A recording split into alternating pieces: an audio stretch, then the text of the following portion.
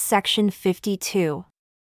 A revelation given at Hiram, Ohio, October 29, 1831, through Joseph Smith, Jr. to William E. McClellan.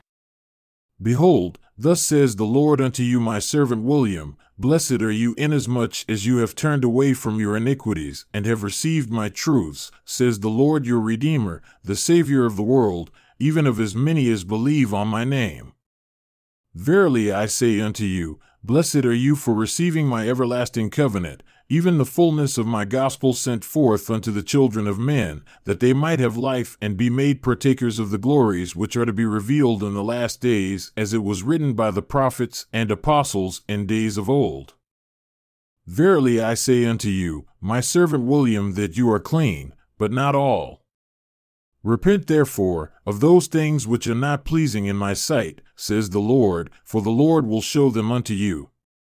And now verily, I the Lord will show unto you what I will concerning you, or what is my will concerning you.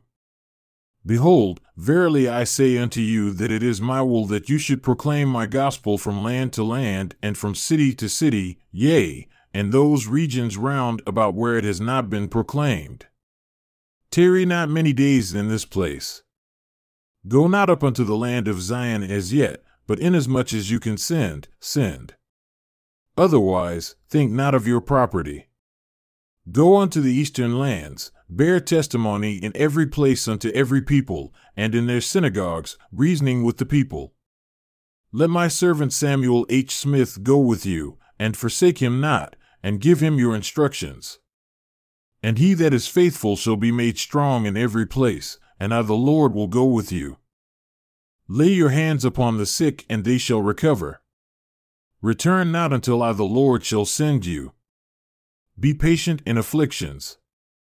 Ask and you shall receive, knock and it shall be opened unto you. Seek not to be cumbered, forsake all unrighteousness, commit not adultery, a temptation with which you have been troubled. Keep these sayings, for they are true and faithful, and you shall magnify your office and push many people to Zion, with songs of everlasting joy upon their heads. Continue in those things even unto the end, and you shall have a crown of eternal life on the right hand of my Father, who is full of grace and truth. Verily thus says the Lord your God, your Redeemer, even Jesus Christ. Amen.